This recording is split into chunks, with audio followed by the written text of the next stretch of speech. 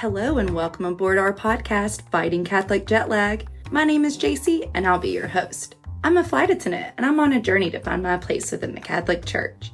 I'll be accompanied by my friend and co-host, Father Larry Hostetter, priest of 34 years and doctor of sacred theology. He's a Catholic University president, and for our discussion, he'll serve as spiritual ground control to keep things on course for our flight back to faith.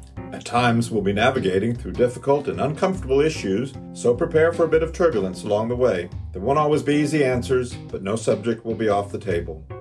If you're ready to explore your own doubts and questions and rediscover your faith with us, then sit back, buckle up, and enjoy our flight to faith. Just do it between words so Okay. we can cut if needed. Or I can just leave the lid off. Or you could do that, yeah. Yeah, there we go. How's that? Good. So, well, it's been a couple weeks. Has. It's my fault for last week. I thought we would try to get together, but you tried to nail me down on a time and things just got crazy. Yeah, that happens. That's okay. It gives our listeners time to catch up, though. All right. And I've heard from a couple of listeners that were following us and enjoying also a little bit of the new format. Nice. And one actually said, I am obsessed with the podcast. So Wow. I don't know if obsession is a good thing, but That's good. I think it's good. yeah. So anything exciting going on? You're still renovating, so that's not necessarily all that exciting event at some point. It's exciting when you're done. The whole, we keep calling one side of the house the apartment, because when we first move in, that side's going to be done. And it's probably about the size of the apartment. Right. So we keep calling that. But it's painted. All the colour is on the wall that we would like. The bathroom is tiled, half fitted, and the floor has begun. Oh, fantastic. Yeah, so we're very close. Hopefully we'll be moving in the end of this month. Cool. Yeah. Well, and you do you want to advertise your young adult activity? It's probably too late to sign up now, but the cathedral sounds like you all have some really cool young adult activities. Yeah, they're really good at actually doing the programs for young adults there. We've got a cooking class on Friday with Father John Thomas teaching us a dish, which will be nice. I hear he is a good cook. I've heard that he's a good cook too. I don't know if he helps me at the St. Benedict's shelter as well, but we serve, he doesn't bring his dishes, so I don't know. I've not seen him, but I have heard that he's a good cook, so I'm looking forward to learning. Well, Fridays of Lent, the big tradition. So anyway, if those of you who are young adults and belong to the cathedral, check out some of the activities that they have there just for young adults. It's a pretty neat idea. Yeah. And check your parishes anyway. Lots of parishes may do things for young adults that we may not even be aware of. Mm-hmm. The other cool thing on Fridays in Lent, and this is not at all, I think, part of Catholic jet lag. I think this is one of the things that has to be universally loved unless you just don't like fish. And that is the fish fries, or you're one of these people that's super healthy and won't eat anything fried. But in Kentucky, and probably most of the South, we have fish fries on Friday night. Yeah. Because you're not supposed to eat meat on Friday as a penance.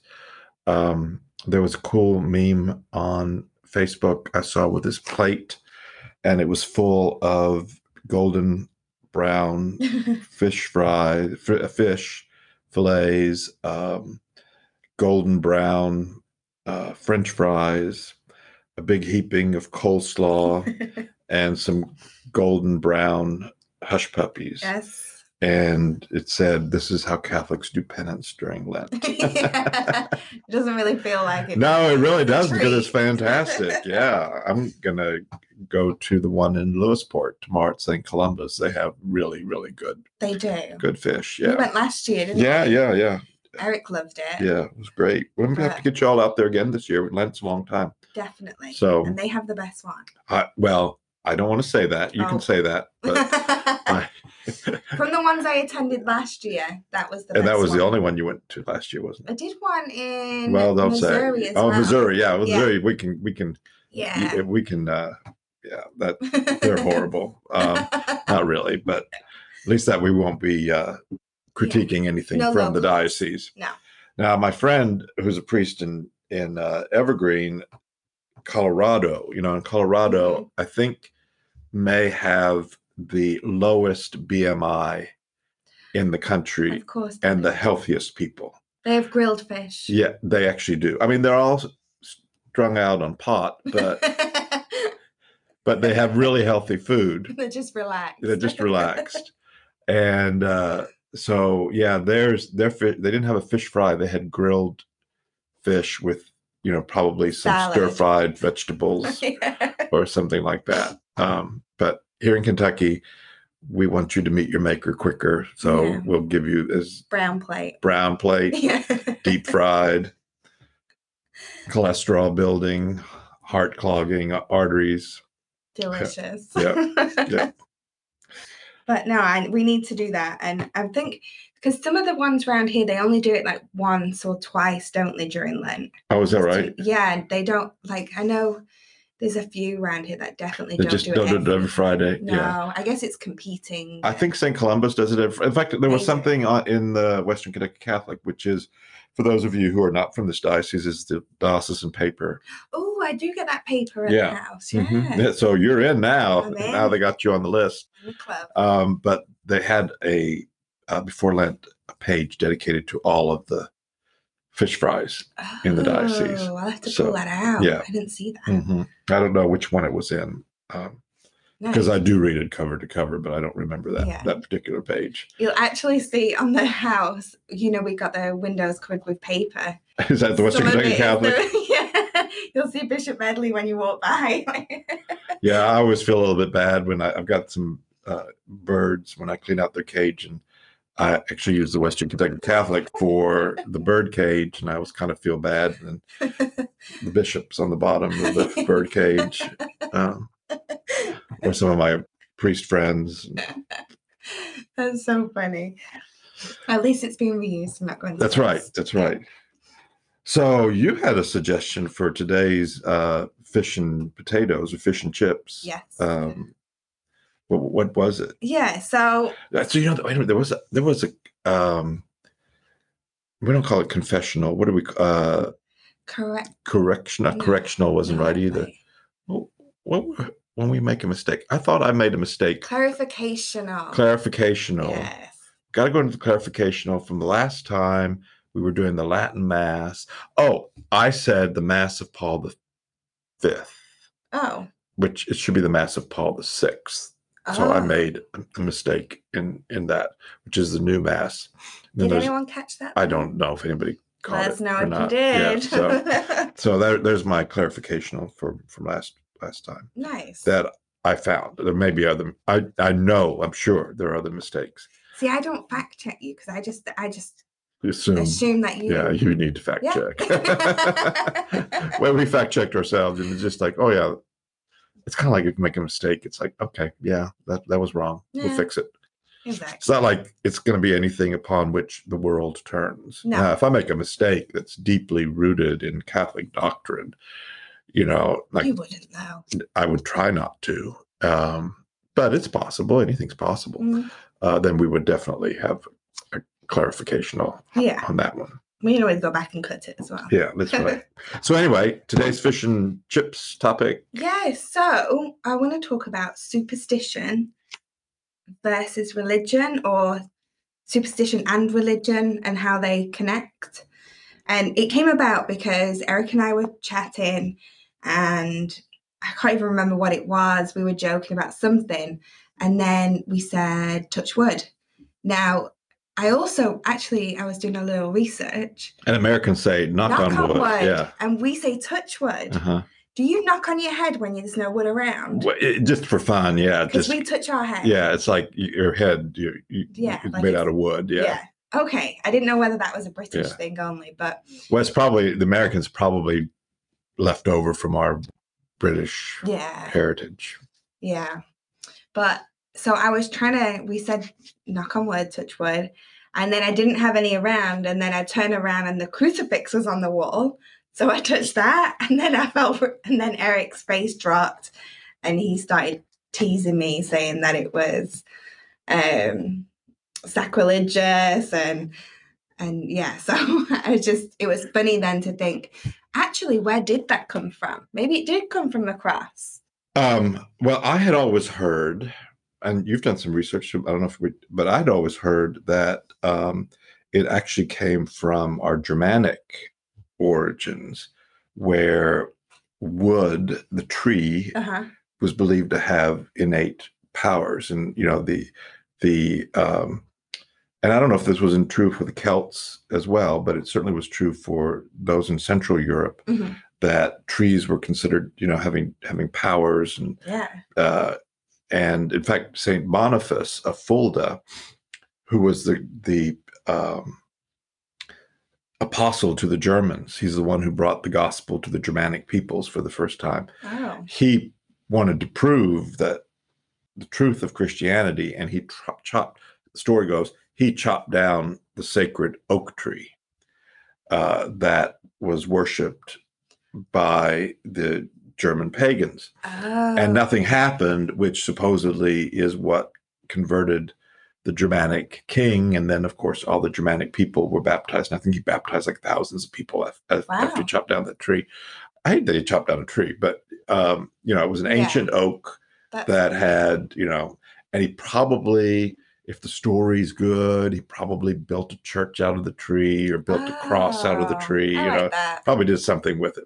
But that you could draw power from a tree or blessings from a tree, you would touch it to do that. And that's where the knock on wood came from. Yes. What did you hear? I saw some things about pagan.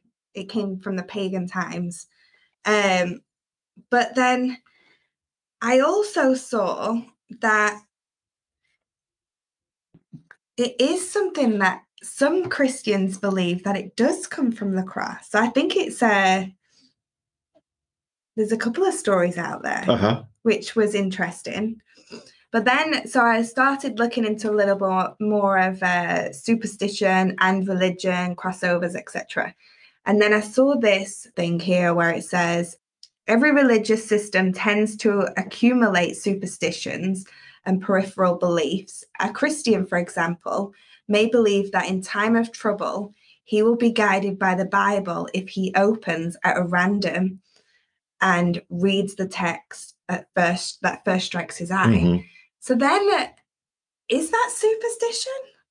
Because I don't know if that is. Yeah, I think sometimes the line is really is easy to cross. I pulled out the Catechism, and superstition is discussed under the first commandment of the Ten Commandments. Oh. As a violation of that commandment. It's in section. Interesting.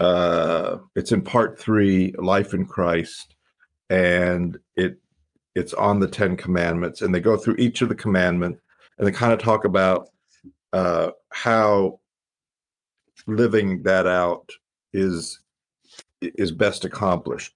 And so let me give you all the numbers. So it starts with around page 505 in my edition of the Catechism, but it's in article 2083, the paragraph 2083 is where it starts. And the first commandment is, I'm the Lord your God, who brought you out of the land of Egypt, out of the house of bondage. You shall have no other gods before me. You shall not make for yourself graven image or any likeness of anything that is in heaven or above, or that is in earth beneath, or that is in the water under the earth, and you shall not bow to them or serve them. You shall worship the Lord your God, and him only shall you serve. So under you shall have no gods before me, they put superstition. Mm-hmm. So this is interesting. It kind of ties in with what you were saying. The first commandment forbids honoring gods other than the one Lord who has revealed himself to his people. It proscribes superstition and irreligion. Superstition, in some sense, represents a perverse excess of religion. Oh. Irreligion is the vice contrary by defect to the virtue of religion. We won't worry about irreligion. So it's basically that you see everything has, religious significance. And so I can be superstitious about all sorts of things. And let me just read this definition further. It just has 2,111 paragraph is the one on superstition. And it says superstition is the deviation of religious feeling and of the practices this feeling imposes. The religious feeling is being directed to God. Mm-hmm. It can even affect the worship we offer the true God when one attributes an importance in some way magical to certain practices otherwise lawful or necessary. So opening a Bible is a practice that's lawful and necessary. Mm-hmm.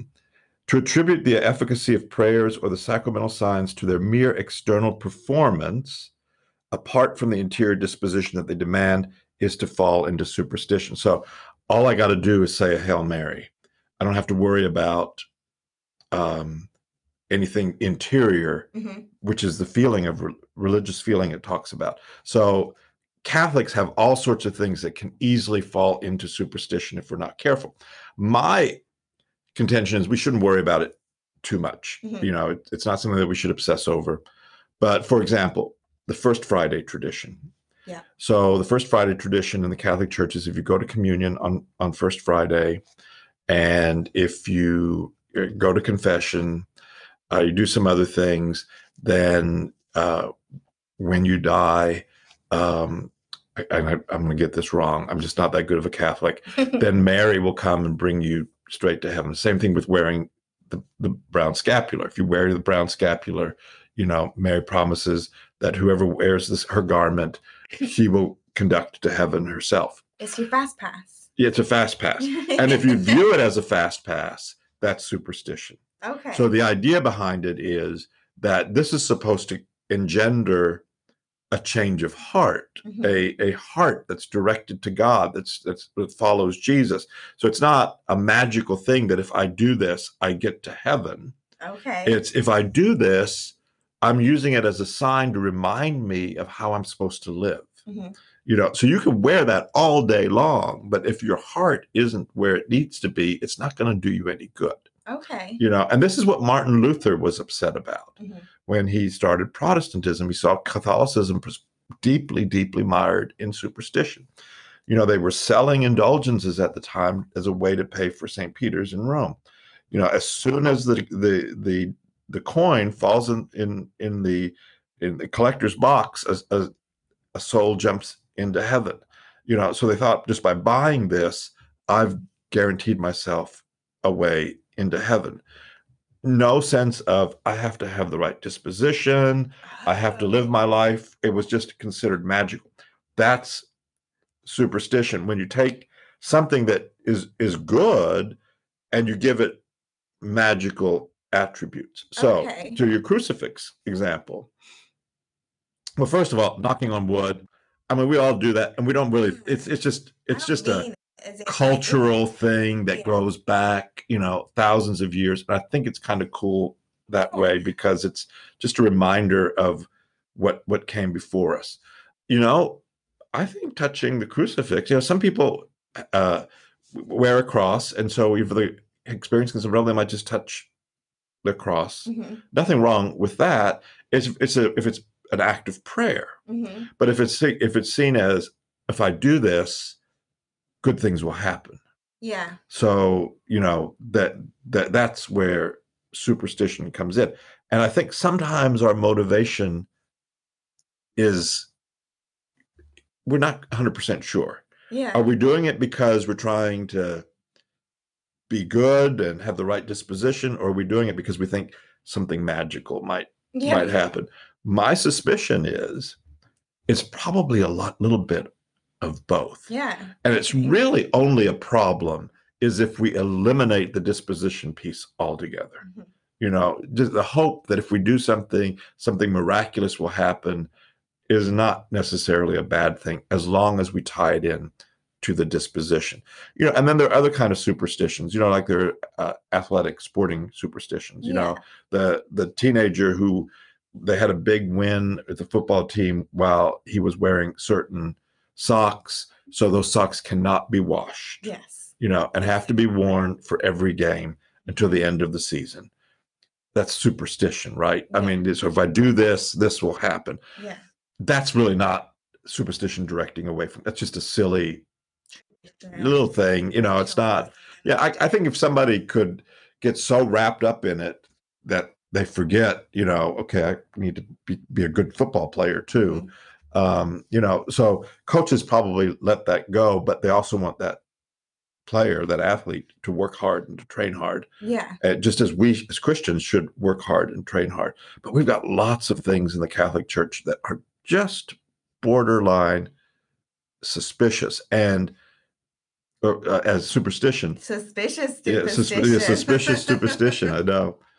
But and some of that's okay, but some of it has to do with how evangelized a culture was, because most superstitions are left over from previous superstitions.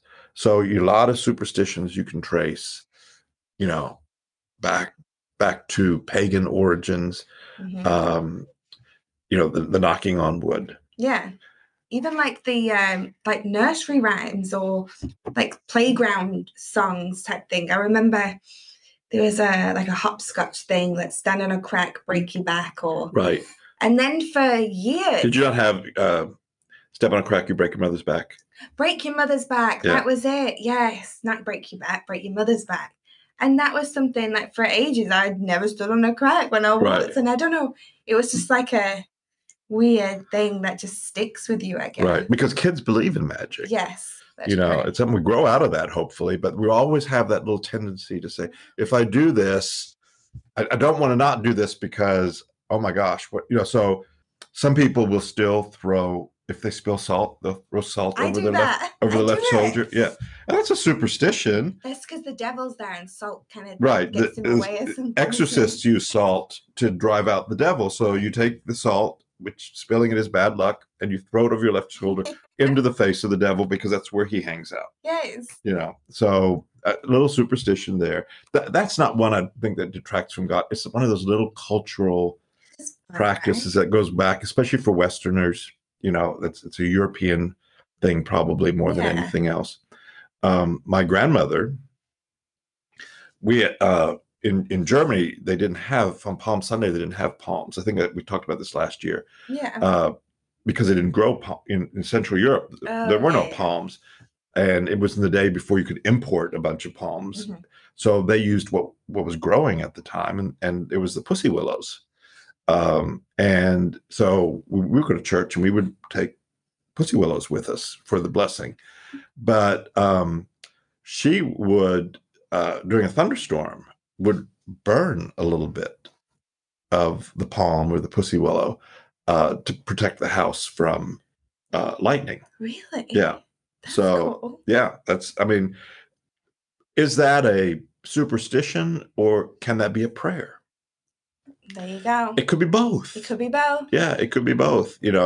Again, we try not to lay much more guilt on people, because that's kind of what we're trying to avoid with this podcast. Yeah. So it's a matter of why are you doing what you're doing, and is it a prayer really, or because as Catholics we always accompany our prayers with some kind of physical thing, either making the sign of the cross, holding our hands a certain way. We like physicality in our prayer, a rosary, statues, holy water. So combining it with that, as long as we know what's happening and it's not magic. Yes. There's one that bothers me that lots of people around here do. You know what I'm talking about? No. Have you ever sold a house?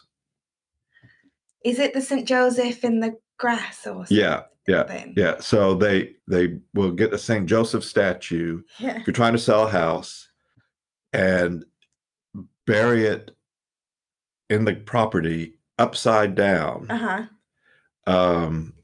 With the idea that it will sell the house more quickly. And I know people who swear by this. I know people who have done it. Yeah. And you can actually buy a home kits to do this. Yeah. So someone actually, as a housewarming for the new house, got me a St. Joseph statue. I've not buried it because I'm not selling it yet. But I was like, interesting. And it was like a little home kit. And does it explain what you're supposed to do and everything? Yeah, it does. So who sells it? I think they got it from St. Max. Okay. And does it tell you to do it upside down or? Yes. And then when you take it out, you take it to Is it you take it to the new house or you leave it with that house? Now that part I don't know. There was a thing afterwards, after you dig it up, you have to put it straight up, either in that house or the new house. I would think, well, if you've sold it, you might not be get it back. Yes. You have to go back and dig it. Yeah. In the night. So that was always bothered me because it really feels very superstitious. Yeah. You know, that if I do this, the house will sell. And if I bury St. Joseph upside down, he's going to be irritated about being upside down. Is that what that is? Well, that's part of it, I think, because there are some cultures that do that mistreat their statues so that the saint will get irritated and do what you want them to do. Now I would do the opposite. If I was a saint, I'd do the opposite. Yeah, your house stays on the market. That's pure superstition there, you know. And how funny. But to bury him upside down because it's going to irritate St. Joseph, so he's going to get you a cellar, but then you better turn him back right side up because he did his job. Yeah, you know. Maybe so that's what it is. Yeah, then. It makes it. It gives saints attributes of our attributes, you know, like you irritate me long enough, I'll do what you want, but then you better treat me right. Then you owe me. I guess saints were humans. Yeah. Most of them. Yeah. Most of them. Oh yeah, they're all human. Yeah. Well, some of the angels are referred to as saints, Saint Michael, Saint Gabriel, Saint Raphael.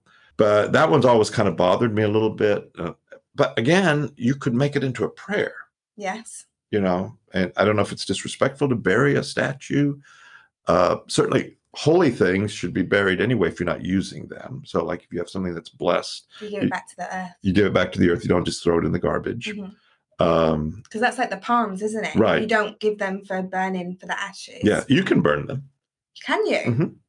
I didn't know that. Yeah, I keep collecting them and then I'm like, I can't do anything with them. Yeah, you can burn them and use them to help whatever you're growing because that burned palm makes nice nutrients for like a potted plant or something. Oh. Yeah. I have a figalo. Yeah. Oh, I call it figalo. But once you burn it, it's no longer blessed palms. So it's no longer blessed. Really? Yeah, because we bless the ashes separately. Oh. So the ashes are blessed as ashes. They're not palms anymore. It's ashes now. It's changed. So it changes state and then it loses it. Right. Yeah. Once something changes, it's even the Holy Eucharist. Once it's no longer recognizable as food, it's not the Eucharist anymore. It has to be consumable. So if you have a host, and that's why they sometimes they have that glass with water in it next to the tabernacle. So if somebody drops something on the floor, you can put it in there and it dissolves into mush. That's not consumable anymore. That's not the Eucharist anymore. So yeah, it's no longer because now you typically dispose of that water in a reverent way because of what it was. That's why the sinks go down into the ground, isn't it? But you don't have to consume it, you know. So interesting. But so those are the superstitions that I can think of, and it seems like some cultures have more of those kinds of things. Oh yeah. Yeah. I feel like it's like I just grew up. For example, if I bang one elbow, I have to bang the other one. Really, I've never heard of that. I feel like it's bad luck, and it was something, and I don't even know what kind of bad luck it is. Right. But I just bang one elbow. I'll be in pain, and you see me just smack the other one, and I don't know why. Is that something that they do in England? Yeah, it's just something I've grown up doing. Like adults told me when I was a kid, and you got to bang the other one. You know what it probably was? It was a way to keep you from crying. So if you bang, you get ready to cry. Oh, you better bang the other one. Hurry up, quick. You know, so you're thinking about banging the other one, and then you don't realize why you're upset anymore. There might have been a trick from my mom. I bet it was a trick.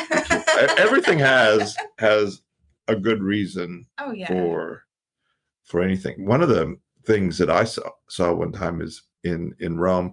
There's a statue of a baby Jesus that, and I might have talked about this in a previous podcast, that is beloved in the city, and this baby Jesus blesses the city. I think on January the 1st, they bless the city with this baby Jesus.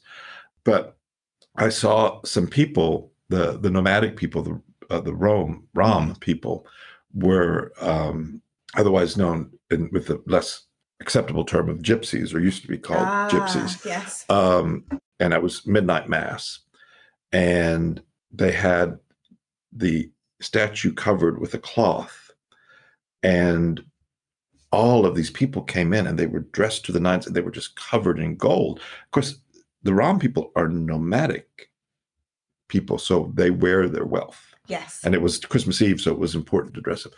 And that right after the Gloria, they pulled back the image of the statue, the veil, and everybody went crazy, clapping. And then they left. It was like, okay, this is That's done. all they were That's there all they were done. And one time I had a friend with me who was visiting from the United States, and I was telling him to be careful because of pickpockets we got approached by these kids, and they were swarming all around us. And he was real proud of himself because they didn't get anything. He had his hands in his pockets, but he also had a jacket that had a zipper right in front.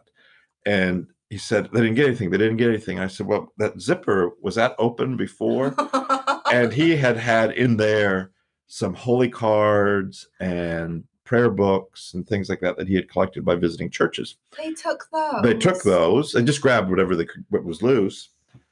And then they came wondering, that all of a sudden they were back, and they gave it back to him because on the top was this picture of that particular baby Jesus. Wow. And I thought, I wonder if they have such a strong feeling about this particular baby Jesus, because I remembered the experience at Midnight Mass that taking this would have been considered, bad luck, superstitious behavior. Wow. If you do this, now bad things are going to happen. So they gave it back. So when you visit there in future, you need to get that big picture and put it in your wallet and put it in all of your pockets. Oh, that's a good idea. And if they take it, they'll give you your wallet. Just get a T-shirt with Yes. that baby Jesus emblazoned on it. Actually, the statue that they have in that church right now is not the original. It had been stolen several years ago, and That's the worst thing. I know, and they made it's one of those really ugly Like baby Jesus. ones. Those old statues. See if I can find a picture we can show everybody in the microphone. Yeah, in the microphone, like we do. It's Ara Chalice. That's so funny that they gave it back. It was really unusual. Wow. Here he is, the Santo Bambino of Aroceli. He's got his own Wikipedia article. The child Jesus of Aroceli, which is on top of one of the 7 hills of Rome, and it was a temple at one point. Now it's of course a Christian, but here he is. This is what I'm saying. Oh, chubby baby Jesus. Chubby, really, yeah. wrapped in gold. He looks very European. Yes. Obviously, it's carved from a single block of olive wood from the Garden of Gethsemane. Mm-hmm. How have they not run out of wood yet from there? Yeah. That cross that I touched is olive wood from is that right? Jerusalem, yeah. Yeah. So Romans have long associated the image with healing.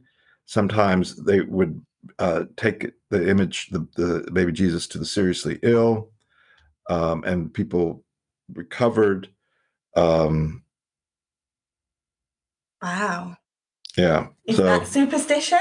If it's not attached to prayer, and you just think that just looking at the baby Jesus or touching the baby Jesus, you're going to be healed, yes, that's superstition. But if you pray for healing while you do that, right, that's not?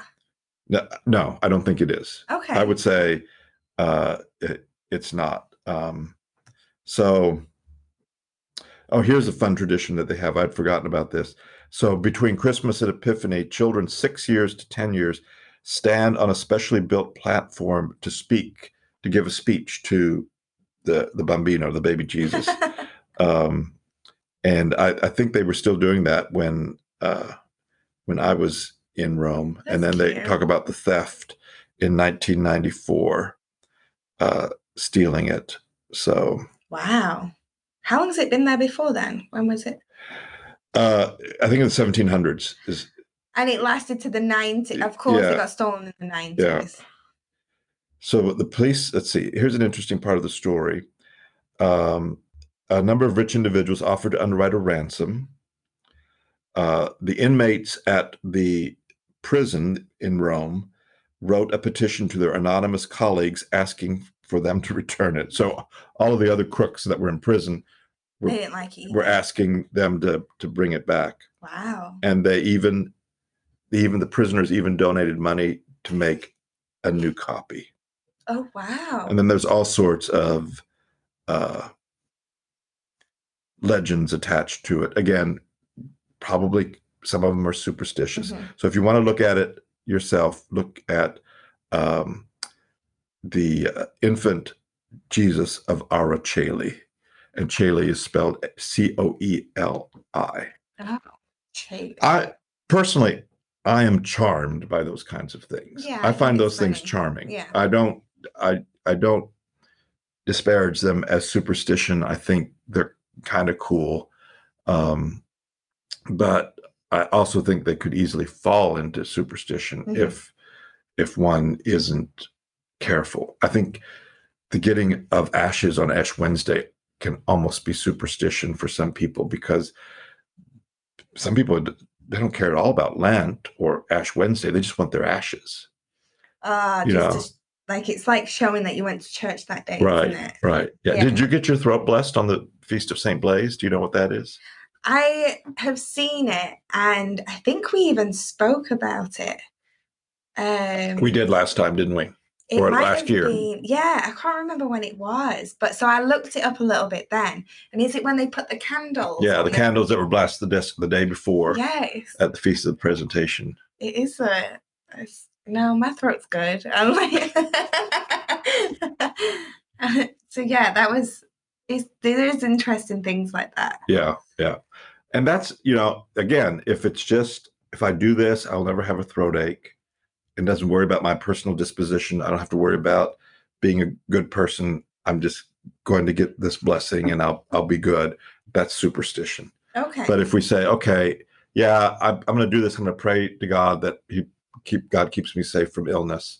And this is my external, participation in this ritual. But I recognize I might still get sick. Exactly. It's not magic. Yes. It's not magic. It's not cure-all. Right. It's like the, is it anointment of the sick? Mm-hmm. Anointing of the sick. What's that like? Is that the same thing? That's a sacrament, actually. Yeah. So is that, belief-wise, would that be a superstition if you believe that something magical was happening, then it could be a superstition. You didn't have to, if I just do this, then I'm going to go to heaven. I'm dying. Somebody quick, give me, give me a anointing so that I go to heaven. And I don't have to worry about repenting or change of heart or anything like that. Yeah. Then that would be superstition. Rarely I think most Catholics don't look at that as, I think we have a pretty adult, sophisticated understanding of that sacrament. I think most people do. Most people. Yeah. Yeah. But there's always, like I said, the line is blurry sometimes. So blurry. And that's okay. If we slip in one direction or the other. And certainly that's something you can actually even take to confession if you feel like you've slipped in one direction or another, because it is, I like the way the Catechism says it, is in some sense represents a perverse excess of religion. In other words, I don't have to do anything. Religion's going to take care of me. Oh. So I'm not paying my rent. I'm not going to buy food. My religion will take care of me. Right. I'll just say my prayers to Mary and my bank account will be filled. Right. That's not. Yeah. A lot of people could, accuse Catholics of that kind of stuff, of being superstitious, but I think it's found in other ones in exactly that kind of thing. Mm-hmm. That prosperity gospel. All I got to do is be a faithful Christian and God will take care of me. I've struggled with that because I also struggle with the letting go and having faith side, because how much can you sit back and let go? Right. That you've got to do something at some point. and the trust. And so it's the same thing there. It's like you've got to do something. Maybe God's motivating you to do it, so then that's how you do it. But there's got to be some effort from yourself, isn't there? Yeah, absolutely. One of my favorite dictums, and it either came from a St. Augustine or one of the medieval saints, was pray as if everything depends on God, but act as if everything depends on you. I like Yeah, that. I like that a lot, don't you? So when you're about doing your stuff, just do what you need to do as if everything depended on you, but pray as if everything depends on God. And I think that creates a balance. Yes. That's the perfect way to think about it. Okay. Yeah. I like that. I'm sticking with that one. I mean, for me, it's always kind of like you get everything done during the day that you need to get done. At the end of the day, when you're kind of doing your prayers, at the end of the day, is just to say, okay, I've done everything I can. Lord, now it's in your hands. And to pray as if now it's not going to happen unless God takes care of it. I like that. Yeah, I do too. Actually, it's funny you should say at the end of the day, though, because recently in my prayer group, one of the ladies said something, and I don't know if I said this already on the podcast or not, but she said about how we always give God the leftovers. So when it'd be like inviting someone to dinner and you've just really you've had a really busy day, you totally forgot that you invited them to dinner, and actually you've got something to do and you've got to go out. But so you just say, oh, come in, there's leftovers in the fridge, help yourself. You still fed them, but you gave them, like, you weren't there, you weren't present, you gave them the leftovers. So sometimes throughout your day, like I try and start the morning now with giving thanks and my prayers for everyone else and so on. And it has changed my day around, because at the end, if it was at the end of the day, I'd literally be giving any energy that I've got left, then that's what you have. Right. You don't get my morning bright energy that I have, you get the leftovers. Right. And it just really hit, like, I don't want to give God the leftovers. Right. Of course, not everybody has morning bright energy. No. So. For the night owls. Yeah. Yes. I think, one of the great things about our Catholic faith is there's always been a sense of the day being divided. So, in the morning, you're supposed to do a morning offering. Lord, whatever happens today, I give it to you. At the end of the day, you're supposed to kind of do an act of contrition and reflect on the day. And, and traditionally we say the Our Father 3 times a day. I do not. You might end up doing it that much just by virtue of the fact that, sometimes people just say the Our Father just out of the blue. But, so morning prayer, the official prayer of the church, Liturgy of the Hours, has Our Father as part of that evening. And then, of course, at Mass, sometimes people will say the Our Father then, or will say if they go to Mass. Then there's the Angelus prayer, which is done at 6 noon and 6 in the evening. And the bells toll, the cathedral bells toll at those times. Oh. Yeah, you'll hear it's like 3 gongs of the bell, 3 gongs of the bell, 3 gongs of the bell, and then the bell just peals, just for a little bit, and that's the signal for the prayer of the Angelus. And so, especially in the ages past, people would stop in the field. There's a famous painting, I think it was Millet in the 1900s, one of the influencers of Van Gogh, who has that prayer of the man and woman in the field. They're farmers and they're stopping what they're doing. They got their heads bowed and their hands folded. And you can see the church in the background. So it's just called the Angelus. That's cool. So, they're hearing the Angelus bells and stopping what they're doing. And it's a prayer that takes probably less than a minute to pray, Okay. I think there was a novena once that it had that in there. Is novena? Might have been part of that, yeah. So there's always ways to divide up the day. And then as a Catholic, you're encouraged, like if you see an ambulance or something, to say, Jesus have mercy, or say, Hail Mary and things like that, so that you're kind of interjecting the day with prayers. That's funny. Like even if I see someone on the side of the street that's struggling, or they're carrying a Mhm. lot of bags or Right. someone's homeless. Like I do it all the time. I'm like, oh, just be with them, or Right. like it might just be like a little conversation Mhm. or something. Yeah. So I guess I do it all day without even Yeah. realizing it. And Catholics used to have an old tradition that when they passed the front of a church, they would make the sign of the cross, and men would tip their hats, to the Blessed Sacrament inside the church. I don't know if people do much of that anymore. I do see a couple of our students when they pass the chapel, they'll make the sign of the cross when they pass where the Blessed Sacrament is by the window. Nice. Yeah. That's cool. Yeah. So those are just little things to break up. So you're not giving the leftovers. Yes, that's true. That said, God is very satisfied with the leftovers. Because you're still thinking of him. Right. That's nice to know. I like that. I mean, He's full. yeah. I think, I could imagine a parent of busy adult children, and the last thing you do in the day is to call a parent and just to say, hey, just thinking of you, and as their parent, they're exhausted and they don't have a lot of energy right now. And so you don't bother them with a bunch of whole stuff because they're just ready to go to bed, but you accept what they can give, and I think God's that way too. That's nice. Yeah. I like that. Yeah.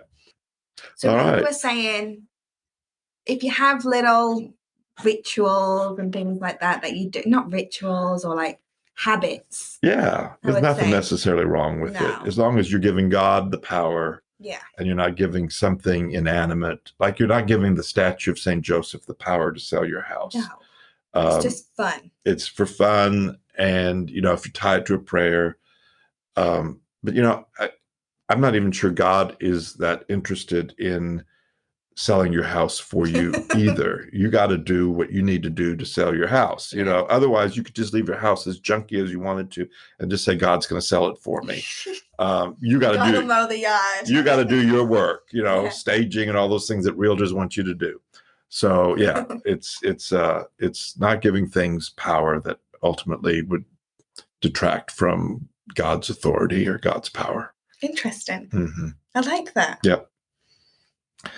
So in that spirit, shall we say a little prayer? Yes. Is there anything been going on in the world that we should pray for? Big train crash in Greece, right? Oh, I didn't see that. Yeah, I think 57 people were killed. Oh my gosh. Yeah. I think it happened after the big train wreck here. In the Ohio? Yeah. Yeah, it was, wasn't it? Wow. So we can pray for the people that were affected by the train crash in Ohio. And then the people, there was a passenger train in Greece, from what I understand. Oh, wow. And then the continuing blessing of people of Turkey and Syria. And then the people in Southern California and in the mountains of California who have like 14 feet of snow around their houses, where they can't even get out of the house. No. And then this flooding as well coming that way. Because I would imagine once it all melts. Yeah. Yes. And then but that'll be for the people at the bottom of the mountain. Yeah. And then I saw on the news yesterday or the day before, that it's been a year since Russia declared war on Ukraine. Yeah, we can continue to pray for that too. So it's been a whole year. That's just... Why don't we do, to wrap all these people up in a prayer, why don't we do, so we talked about the Angelus. Mm-hmm. We can do the Angelus. Pull it up right here. All right. So I'll say that part, then you say the second line, okay? That's how it works from the leaders. Okay. All right, let's pray the Angelus. You can find it online. Just type in the Angelus and you can pray along if you want. In the Father, Son, and the Holy Spirit, amen. The angel of the Lord declared unto Mary, as she conceived of the Holy Spirit, Hail Mary, full of grace, the Lord is with thee. Blessed art thou among women, and blessed is the fruit of thy womb, Jesus. Holy Mary, Mother of God, pray for us sinners now and at the hour of our death. Amen.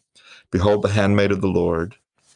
Be it done unto me according to thy word. Hail Mary, full of grace, the Lord is with thee. Blessed art thou among women, and blessed is the fruit of thy womb, Jesus. Holy Mary, Mother of God, pray for us sinners, now and at the hour of our death. Amen. And the Word was made flesh and dwelt among us. Hail Mary, full of grace, the Lord is with thee. Blessed art thou among women, and blessed is the fruit of thy womb, Jesus. Holy Mary, Mother of God, pray for us sinners now and at the hour of our death. Amen. Pray for us, O Holy Mother of God, that we may be worthy of the promises of Christ. Let us pray. Pour forth, we beseech thee, O Lord, thy grace into our hearts, that we, to whom the incarnation of Christ thy Son was made known by the message of an angel, may by his passion and cross be brought to the glory of his resurrection, through the same Christ our Lord. Amen. This podcast is ended. Go and love as you have been loved. And God save the King. God save the King. See y'all later. Bye.